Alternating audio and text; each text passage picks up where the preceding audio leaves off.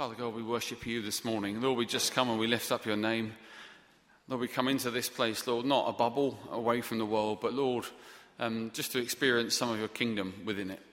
Father, to know unity and love and grace in a way that, Lord, our current nation is experiencing the polar opposite. We pray, Father, now as we just think on these things for a few minutes. We pray for wisdom, pray for humility. We pray, Lord, for hearts that would seek your kingdom above all kingdoms. That, Lord, we would seek your will above all wills, including our own. We pray, Lord, that you would speak to us as Christians, as church, about what it means to be church, Lord, now, today. Father God, we pray that we wouldn't get sucked into the way the world, our country is dividing, that we would, Lord, show a better way, a better path, that, Lord, we would be the example you've called us to be, a kingdom of priests, Father God, in but not the same. Father God, be with us now, we pray, as we look at these words together. In Jesus' name, amen.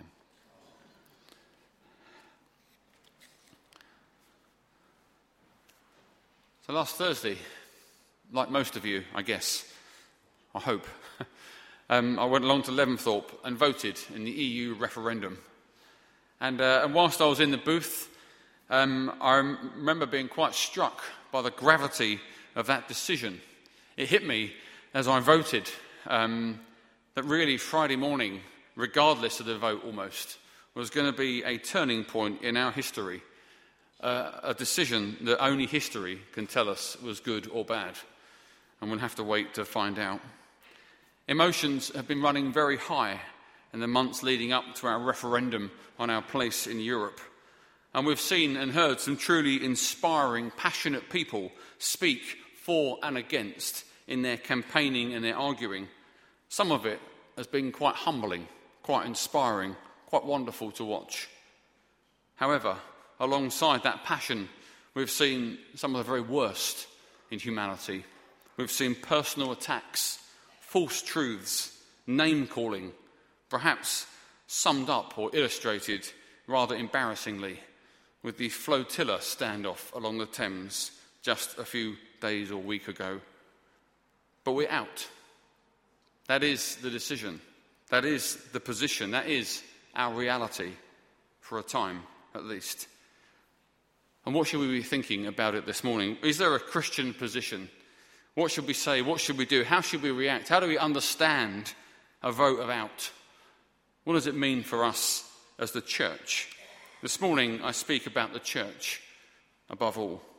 And I want to make just a few points this morning, and I hope they're useful to you.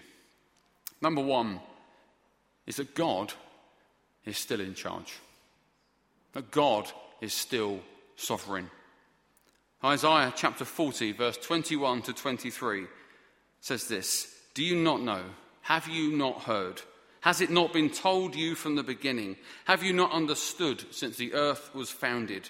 He sits enthroned above the circle of the earth, and its people are like grasshoppers. He stretches out the heavens like a canopy and spreads them out like a tent to live in. He brings princes to nothing. He reduces rulers of this world to nothing." Change almost always brings fear and worry, and that fear can cripple us. But the Bible is very clear this morning that despite the uncertainty of a nation's future, God is above all. He is above every other throne, and he is still on his. And for us, in this uncertain time as Christians, we needn't be frightened. If you feel scared this morning, you needn't be full of fear. Mr. Cameron may be gone. Mr. Corbyn may be on his way out, almost certainly. But our God is not. Our God still reigns.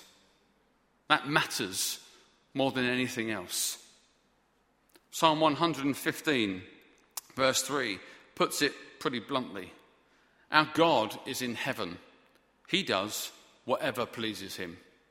We can rest in the knowledge as Christians that above all wills of governments and the voting public is the irresistible will of God Almighty that always achieves and accomplishes what he purposes it to do. Psalm chapter 40, verse 9, all the way to 31. It's quite long, so I don't think I'm going to read it all out. Just outlines the sovereignty and the majesty and the power and the rule of our God, that he is above everything, asking questions like, who can fathom the Spirit of the Lord? Who can instruct him as his counselor?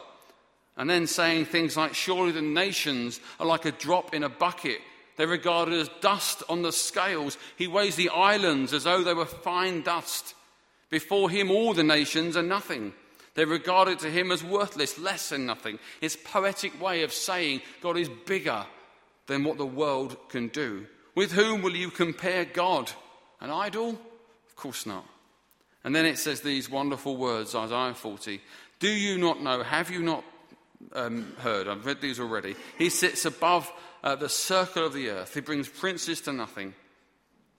And then he says, who will you compare me? Who is my equal, says the Holy One. Lift up your eyes, look to the heavens. Who created these? He who brings out the starry host one by one, calls forth each by name, because of his great power and might. None of them are missing. And then we read later on, the Lord is the everlasting God, the creator of the ends of the earth. He will not grow tired or weary, and his understanding no one can fathom. He gives strength to the weary. The young men stumble and fall, but those who hope in the Lord will renew their strength. They will soar on wings like eagles. They will run and not grow weary. They will walk and not be faint. That is our God above all. Isaiah 55, verse 10 and 11 says, as the rain and the snow come down from heaven and do not return to it without watering the earth and making it bud and flourish, so it yields for the seed for the sower and bread for the eater, so is my word, God, my word, that goes out from my mouth. It will not return to me empty, but it will accomplish what I desire and achieve the purpose for which I sent it. As Christians, our position this morning, regardless of what side you are on, is confidence. Not in men or governments or proposals or legislation, but confidence in the throne of your God and his majesty and his power, because he is above all powers and above all thrones and above all gods and kings and rulers and everybody else. But we know that our world is fragile. In Matthew 24, verse 7, Jesus himself said, nation will rise against nation. This is the world we live in. It's unstable, changeable, fragile. This is the world we've always belonged to. Hebrews 12 speaks into this shakeable world when the writer of Hebrews, who's writing to terrified Christians, worried Christians, he says to them that God is shaking the nations by his voice of warning. And to this group of worried, terrified Christians, he says these beautiful words to Christians who worry about their fragile world. It says, at this time his voice shook the earth, but now he has promised once more, I will shake it, not only the earth, but also the heavens. The words once more indicate the removing of what can be shaken, that is, created things, so that what cannot be shaken may remain. Therefore, since we are receiving a kingdom that cannot be shaken, let us be thankful, not frightened, but thankful, and so worship God acceptably with reverence and awe, for our God is a consuming fire. The writer of Hebrews says to Christians who are being persecuted, who feel frightened of the future, that they belong not to a fragile world, but to an unshakable kingdom, the very kingdom of God, a kingdom that is coming, a kingdom that is on its way. The Bible doesn't say the kingdom of God's going to arrive and you have missed it. It's like a seed, it's going to become a great tree. It's going to swallow up everything. The kingdom of God is coming to earth, and it is growing, and one day it will be the only kingdom, and he will be the only king. There will be no rival, and that kingdom will have no end. And so as Christians, we are to remember that we are in the world, but we are not of the world. As Philippians chapter 3, verse 20 says, our citizenship is in heaven. and we eagerly await a Saviour from there, the Lord Jesus Christ. The kingdom we belong to is good, holy, pure, right, solid, built on a rock, and is unshakable.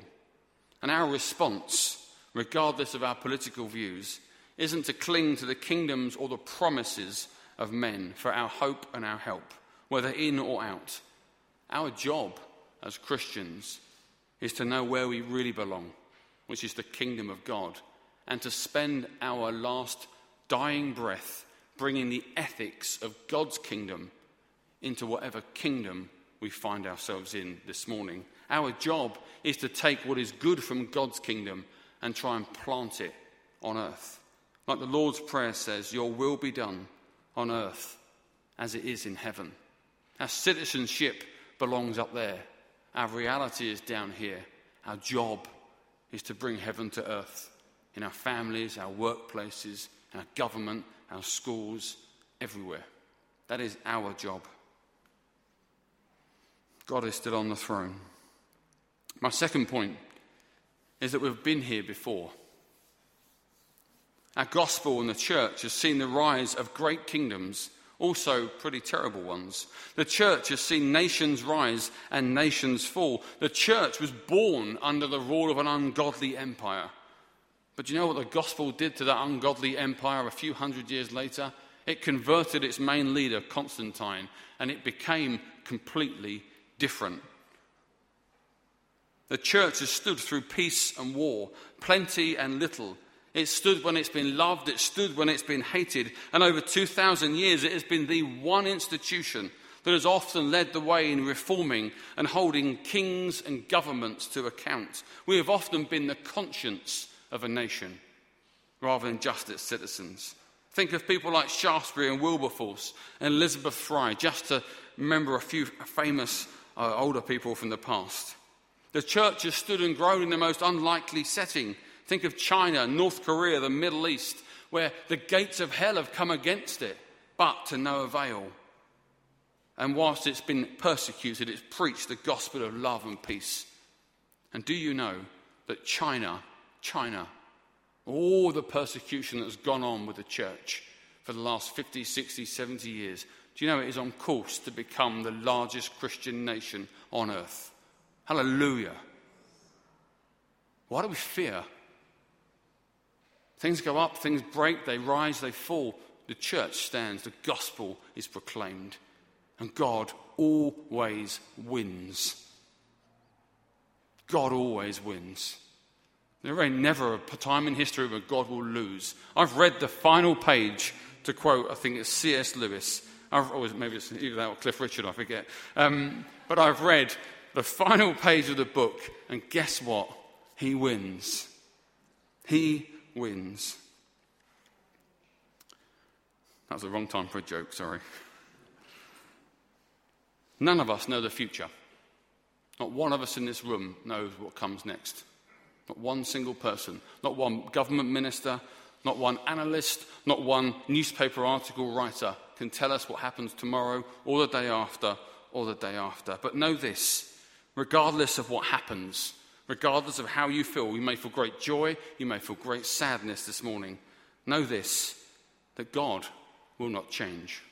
Hebrews chapter 13, verse 8 says, Jesus Christ is the same yesterday, today, and forever. And then Malachi chapter 3, verse 6, God simply says, I, the Lord, do not change. Our world changes all the time, for good or for bad. God doesn't. And guess what? Neither does his church and its mission. God has given us a very clear purpose that he wants us to carry on with, regardless if we're in or out of Europe. And let me remind you what God has called his church to be for every single day of its history on this planet. Micah chapter 6, verse 8, he has shown you, O man, what is good. And what does the Lord require of you? To act justly and to love mercy and to walk humbly with your God. Isaiah chapter 58, verse 6 to 10, they moan about God. We do all this fasting and all this religious stuff and God's ignoring us. And then God speaks to his rebellious people and he said, is this not the kind of fasting that I want? To loose the chains of injustice, untie the cords of the yoke and set the oppressed free, to break every yoke. Is it not to share your food with the hungry and to provide the poor wanderer with shelter? When you see the naked, to clothe them, to not turn away from your own flesh and blood. That is our purpose, regardless of where we are. Matthew 28, the Great Commission, go and make disciples of all nations, baptizing them in the name of the Father and the Son and the Holy Spirit, and teach them to obey everything I have commanded you. And surely I am with you always to the very end of the age. And let's not forget the great commandment. Jesus is asked, what is the greatest commandment in the law? And Jesus says, love the Lord your God with all your heart and with all your soul and with all your mind. This is the first and greatest commandment. The second is like it. Love your neighbour as yourself. This is our mission. This is what God has called his bride to be. His bride will be beautiful when it accomplishes its God-given, unchanging purpose. There's been a lot of talk about all the rights that we might lose now we're out of Europe, and I'm not going to go on to any of that because I'm in the middle. But let me say one thing to you. Someone told me once that there are 1 million evangelical Christians in the UK. 1 million. That's churches like us. That's not to mention all the other different denominations that go either side. But 1 million evangelicals. 1 million people who proclaim Christ as their Saviour. 1 million people who would say amen to Micah 6:8, amen to Isaiah 58 and the Great Commission, the Great Commandment. 1 million people who have been given a God-given mandate to stand up for the unjust, to stand up against injustice, to fight for the poor, to stand up for the people that are being oppressed, to preach the gospel, to save the lost and to make a difference. 1 million people. What if I was to say that if we come out of Europe and we lose all of our rights, it is a failing not of government but of the church? There's 1 million of us like us, but there are a lot more. I believe that what God is calling his church to do now isn't to get muddied by political mudslinging and name-calling, but simply to stand up and play its part in this new reality, whatever that new reality will be, because none of us actually know. So we must, this morning and all the mornings that follow, be an example to our divided nation, that there can be unity. We must be peacemakers. We must be the ones that protect the rights of the oppressed, who show grace, patience, love in defeat and in victory, who seek unity, not division. If we can sit in this room and love each other, both sides of the spectrum, then that's a hope for our country. We must preach the gospel into this new landscape. We must preach Christ, the King of Kings, to those who are lost. And we must now, more than ever, engage in politics. We must stand up for the downtrodden, the fragile and the marginalised. We must make our nation better, not because of a vote, but because it has an active church that knows what it's for. We must bring the kingdom of God into the UK. And for the record, just in case you didn't realise, that has always been our job, in or out.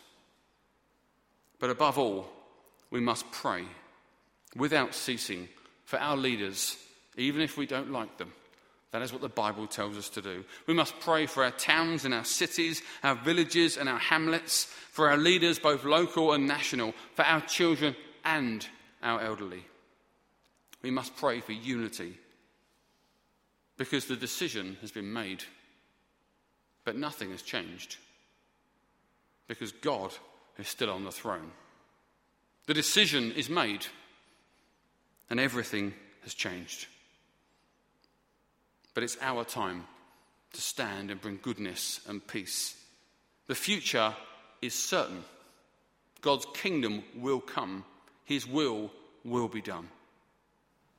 The future is uncertain.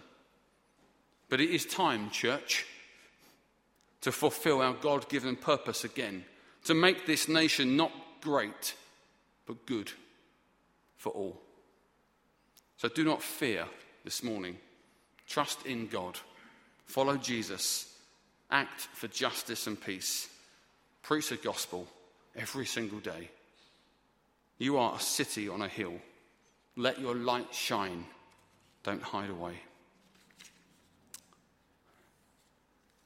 Let's just take a few minutes just before we sing our final song.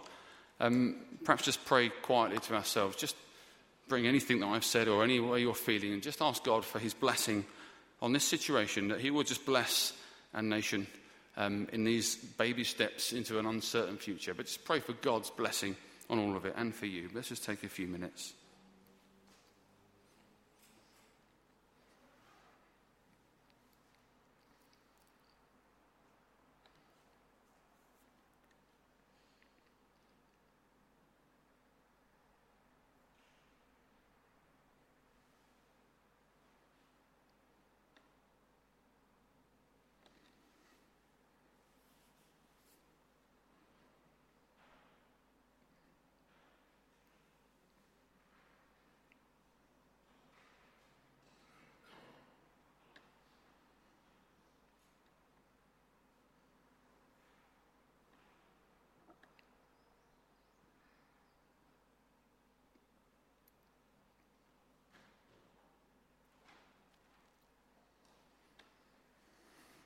Father God, we just want to pray, Lord, just over what's been said. Father God, deliberately not wanting to get drawn into in or out and who's right, who's wrong. Father God, I believe there's something greater to be spoken of. And I believe there is, that your church needs to wake up, that it needs to be far more active. Lord, 200 years ago, Lord, we were engaged in everything. Christians were at every level of society. Lord, we were bringing the gospel and the ethics of your kingdom. Lord, perhaps not always very well, but there were Christians, Lord, at every level, very loudly, very clearly. Lord, the church has retreated over 200 years, Lord, into its own buildings, worrying and getting upset over internal matters. And Lord, there is a world that needs us. It needs us, Lord, to show the way of peace and forgiveness and reconciliation. Father God, we don't presume to know what our tomorrows will bring. Father God, but our confidence isn't in whoever replaces Cameron or Corbyn, or whatever happens with anything else. But Lord, our confidence is you. You are the one, Lord, that made the world out of nothing. The world is yours and everything in it, including its political processes. So we pray for our leaders. Father, I do pray for David and Samantha Cameron. Father God, whatever we may feel, Father God, I pray for them as a married couple, as human beings, and the absolute sadness on their faces when he announced his resignation. We pray, Lord, for all those of influence, for integrity, Lord, that they will do what's right by every member of this country, and that you will bless our future. Father God, may it be a good one. May it be a good one. But Lord, may your church not leave the future to those who don't know you, but may we be the one calling for what that future can be, because we do know you. Father, your will be done on earth as it is in heaven. Lord, raise us up, Lord, to fight the good fight, to make good Britain, not Great Britain. In Jesus' name, amen.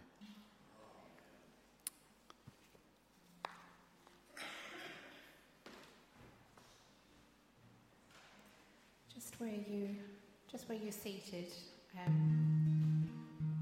as we're seated, let's just sing quietly, I love you, Lord, and I lift my voice. I love you, Lord, and I lift my voice to worship you, oh my soul, rejoice, take joy, my King.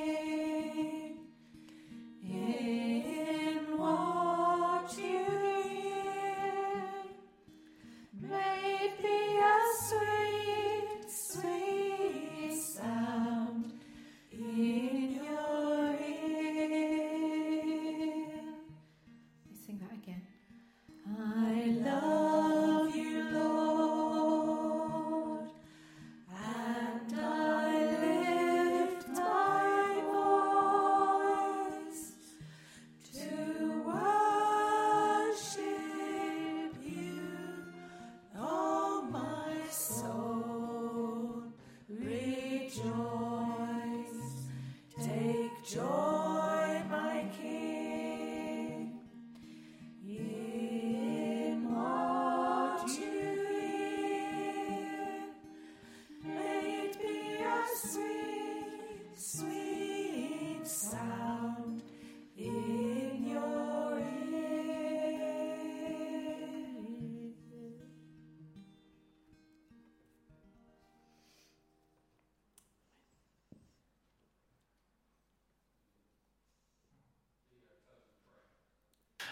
Let's just be closing in prayer. If you want to pray with someone, Corinne and Doreen will just be at the front if you want to just pray with somebody.